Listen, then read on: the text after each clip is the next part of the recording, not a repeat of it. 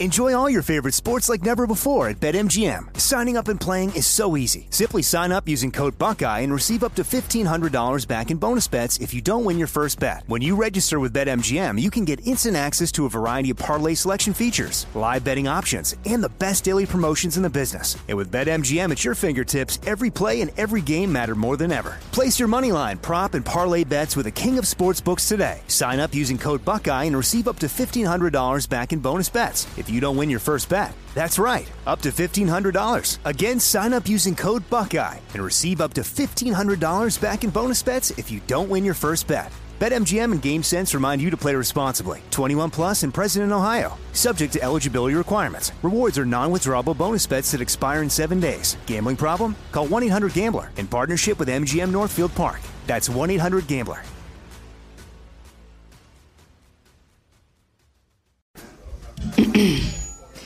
AT&T connects an ode to podcasts. Connect the alarm. Change the podcast you stream. Connect the snooze. 10 more minutes to dream. Connect the shower. Lather up with the news. Sports talk, comedians, or movie reviews. Connect with that 3-hour philosophy show. Change the drive into work in traffic so slow. Connect the dishes to voices that glow. Thank you to the geniuses of spoken audio. Connect the stories. Change your perspective. Connecting changes everything. AT&T. Hey girlfriends, it's me, Carol Fisher, back with another season of the global #1 podcast, The Girlfriends.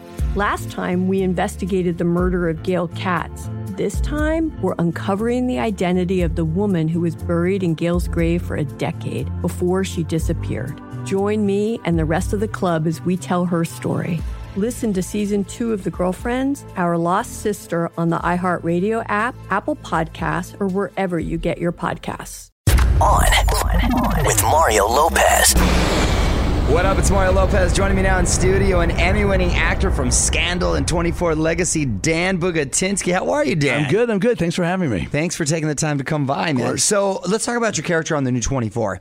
Andy, he is a CTU analyst. Yes. Basically the new Chloe. Is that fair to say? Yeah, more or less. I sort of occupy a little bit. There's a few of us now. Myself and an actress named Coral Pena, who plays sort of my younger. She just got a job there right out of college, and really, the character really kind of gets under my skin. It's like I've been here for a long time, and she's now sitting right next to me and is only 23 years old, so she bugs the heck. But yeah, I'm doing a little bit of walking the walk and talking the talk of Chloe. A lot of jargon, a lot of downloading of schematics onto people's PDAs and phones. Which is more realistic now than the original series, I think. Yeah, I think at the time it felt really, well, that was part of the challenge of coming back and sort of pushing the technological envelope to see what's the new exciting way in which we can use technology and surveillance that feels forward, you know, and it's exciting. I mean, I love technology, and I love the sound of a keyboard clicking, which I do the whole time.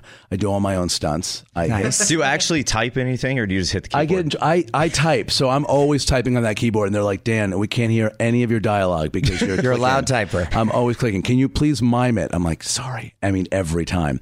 But I know aggressive typers. Yeah, I like, if I get in front of a keyboard, I'm like, click, click, click, click, click, and a headset. I mean, it's perfect. I feel like I'm a travel agent. It's awesome.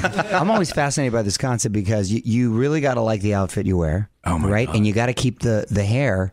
You got whatever style you pick, that you got to be consistent. Absolutely with it, right. Except that two things. Did not like my outfit and had to wear it the entire season. I know. Why didn't you say something at the beginning? I would have been so particular. I listen, there were some choices, and I was like, I definitely like this one. Right. And, they picked a different one for me. And I was like, wow, I'm stuck with this one the whole time. And you wouldn't believe how many emails I sent to my producer saying, like, I think Andy should spill coffee in this episode. That's funny. Don't you think? Like a quick trip to Ross Dress for Less or Marshall's for a quick, and that didn't happen. Although this past week, I get pretty badly, has that aired already? Yes. This past week, I got pretty badly wounded. Well, that's the thing. You're not just behind a computer. No. You're getting stabbed, firing guns, and it's pretty physical, right? Yes, I never imagined that my character would wind up in that situation. I thought I was going to be like Chloe was and whispering really softly into my headset going, all right, he's going inside the train station. He's on the right. He's right behind you. Like, that is perfect. Yeah. And then suddenly around episode 7, I was like in the garage, back in the car with, on my laptop inside this truck and then picking up a gun. And suddenly I was a badass, which was totally fun. So the character really wound up going in a lot of different directions, which I had not expected when I got the part, and very exciting. Yeah, for as an me, actor, that's great. Totally. For a total geek and a nerd and this computer guy to wind up trying to save the world, I wind up with a knife in my leg, but I wind up saving some lives while doing it. So. And what I think is cool is, aside from being an actor, you like to mix it up, and there are no rules. You act, you produce, you're a writer, which I think is great to be so diverse and be able to do all that. It is. I love being able to do that. I've been producing with Lisa Kudrow for about 14 years now. We produce Who Do You Think You Are, the Ancestry genealogy show. Yes.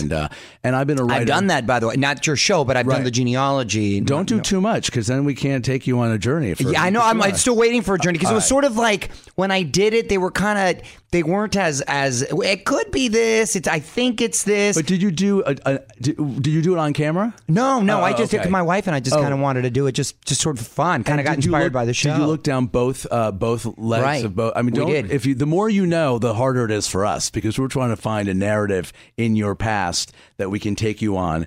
But we'll talk about that. Yeah, that's okay. But I'm an actor. I find this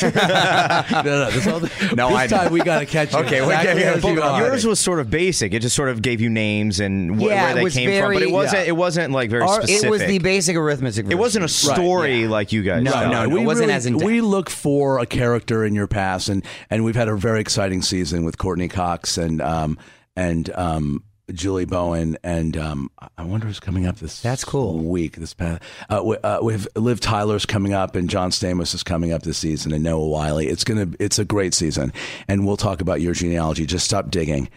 Okay, no, I will throw my hand. I love history. Yeah, and then who doesn't love learning about their so family? Do we. And it's great, because Lisa and I are both actors and both writers, and getting the chance to sort of explore different kinds of shows, different kinds of storytelling is great for someone who, for both of us who'd like to do multiple things. But at the end of the day, really, it's about trying to get, keep a job and keep food on the table. And I have 2 kids. So a lot of people are like, why do you have so many jobs? I'm like, because I'm trying to cobble together a living. And so you wind up writing, producing, acting, but it's a lot of fun. That's awesome. So speaking of your kids, how old are they? My daughter just turned 12. Okay. Going on 20. And my son is 9.5. Okay. And, we're 2 gay dads, and my son's playing baseball now, and I was terrible at baseball. I mean, my favorite day in baseball was when I got to wear the uniform, and the ball landed in my mitt, and of course, very quickly fell out of the mitt, and I broke my finger.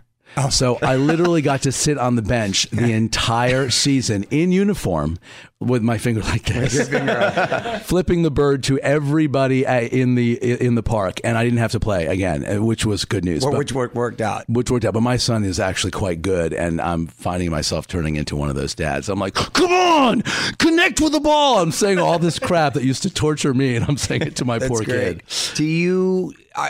Are you concerned if they want to get into this business? Would you be supportive or try to discourage them, knowing how difficult it is?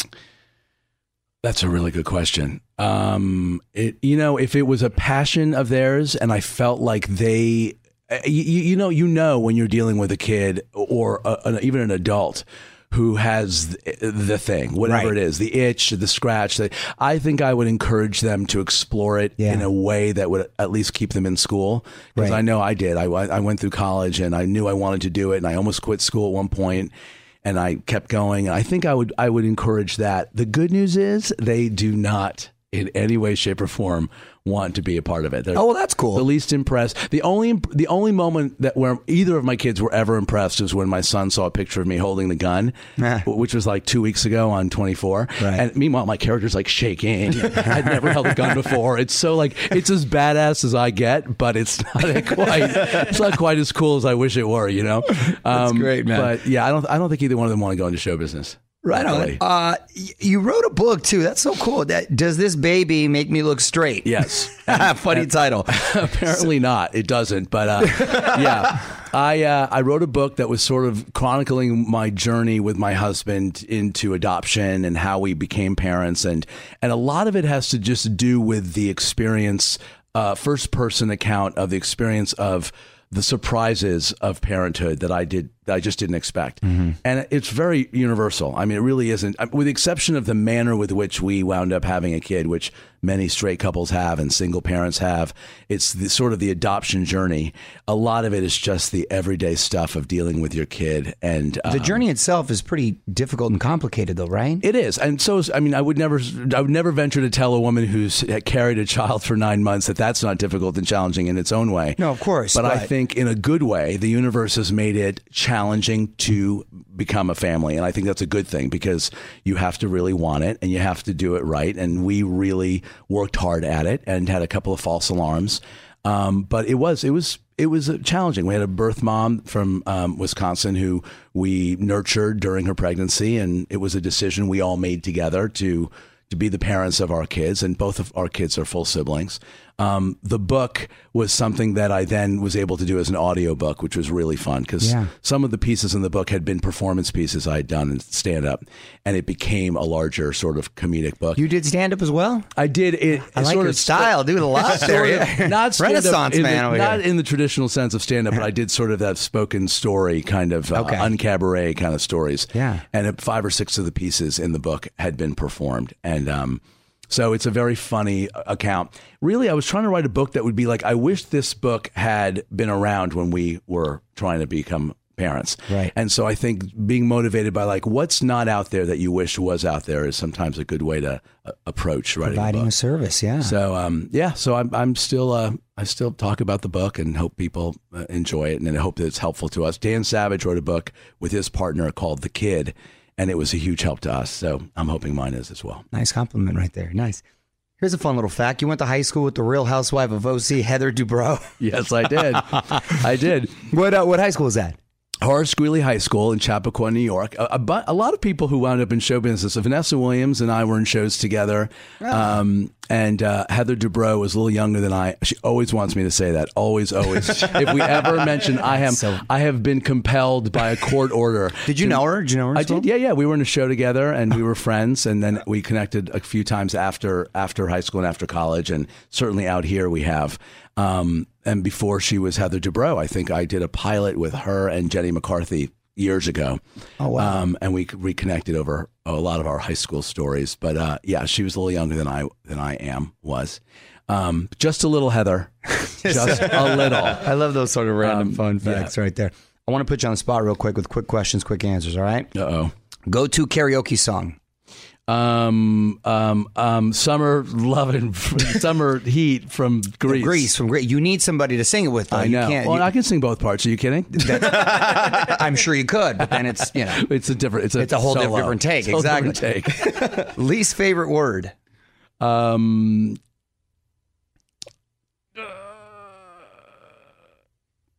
I don't know. It doesn't have to be that quick. You can take I can take a second. Least favorite word. I've got a couple of least favorite expressions, like "it is what it is." Yeah. That's the word. My God! People like to just put the button on. Oh no! Come on. You just gave up. I can tell you tons. I hate. Okay, give me a couple expressions. That's what I'm talking about. That's what I'm talking about. I can't stand that, and I also hate lately. Everyone says, "There you go." There you go. That's another one. Someone says something to you like, "There you go." I'm like, well, what goes? You asked me something, and I said something. You said, "There you go."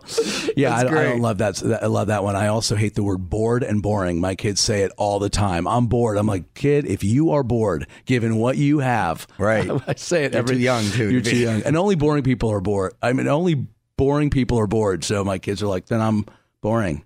Yes. Well, that's not okay. I would also add the aggressive use of the word like. oh my gosh, like, or kind of, anything that is sort of a qualifier, kind of. We sort of went to this place. Did you go to the place, or you sort of went to the place? Like, were you in the parking lot? Right. You didn't actually enter the restaurant? Sort of, kind of, like, everything is sort of a qualifier so that you didn't really have the experience or do anything. Right. You just, that's what I'm talking about. Okay, good. There you go. There you go. Next one, go-to weapon in a 24 Legacy emergency. Go-to weapon is my mouse. Point and click. You can point and click your way to a drone exploding almost anybody. Yeah. I'd say a mouse. Time travel destination. Time travel destination. I think I'd want to go back to the 70s. Right in the heart of peace, love, and a different time, and pre our current situation. At this point in time, I would almost time travel in either direction outside of where we are right now, but that's just me. I always say the 70s too, specifically late 70s disco era. Really? Yes. I was going to say early 70s. I can roll with the early 70s too. Yeah. But I really like that disco. He wants to hit the parties at the end of the decade. I want to hit that parties and that. And can we be the music? And, yeah, that's true. Actually, dance, disco. You're right. Studio 54. Go right back into that. Right there for just a good week. Okay. Who plays you in your life story? Oh, Ryan Gosling. Duh. That's obvious. It's already in the works in my head. In the meanwhile, you can watch 24 Legacy Mondays on Fox, and you can follow him on Twitter at Dan Bugatinsky. Thanks for stopping by. by. And who do you think you are on TLC on Sunday nights? Yes, Sunday nights, which you will soon be seeing Mario Lopez. Oh, God willing. Thank you so much. On with Mario Lopez. Hey girlfriends, it's me, Carol Fisher, back with another season of the global #1 podcast, The Girlfriends. Last time, we investigated the murder of Gail Katz. This time, we're uncovering the identity of the woman who was buried in Gail's grave for a decade before she disappeared. Join me and the rest of the club as we tell her story. Listen to Season 2 of The Girlfriends, Our Lost Sister on the iHeartRadio app, Apple Podcasts, or wherever you get your podcasts. Hello, acclaimed comics writer and notorious Scott Summers hater, Rosie Knight. Well, hello, Emmy-winning podcaster and totally unbiased Targaryen royal supporter, Jason Concepcion. Somehow the X-Ray Vision podcast has returned. And like always, we'll be here every week. You'll hear from TV writers, actors, comics creators, pop culture critics. Nothing is off the table. Listen to X-Ray Vision on the iHeartRadio app, Apple Podcasts, or wherever you get your podcasts. Hi there, I'm Bob Pittman, Chairman and CEO of iHeartMedia. I'm excited to announce a new season of my podcast, Math and Magic, Stories from the Frontiers of Marketing. Our guests this season show us big risk can yield big rewards, like Rob Riley, the creative head of one of the world's leading advertising firms. I try to create environments where anybody can say anything without any judgment. Listen to a brand new season of Math and Magic on our very own iHeartRadio app, Apple Podcast, or wherever you get your podcast.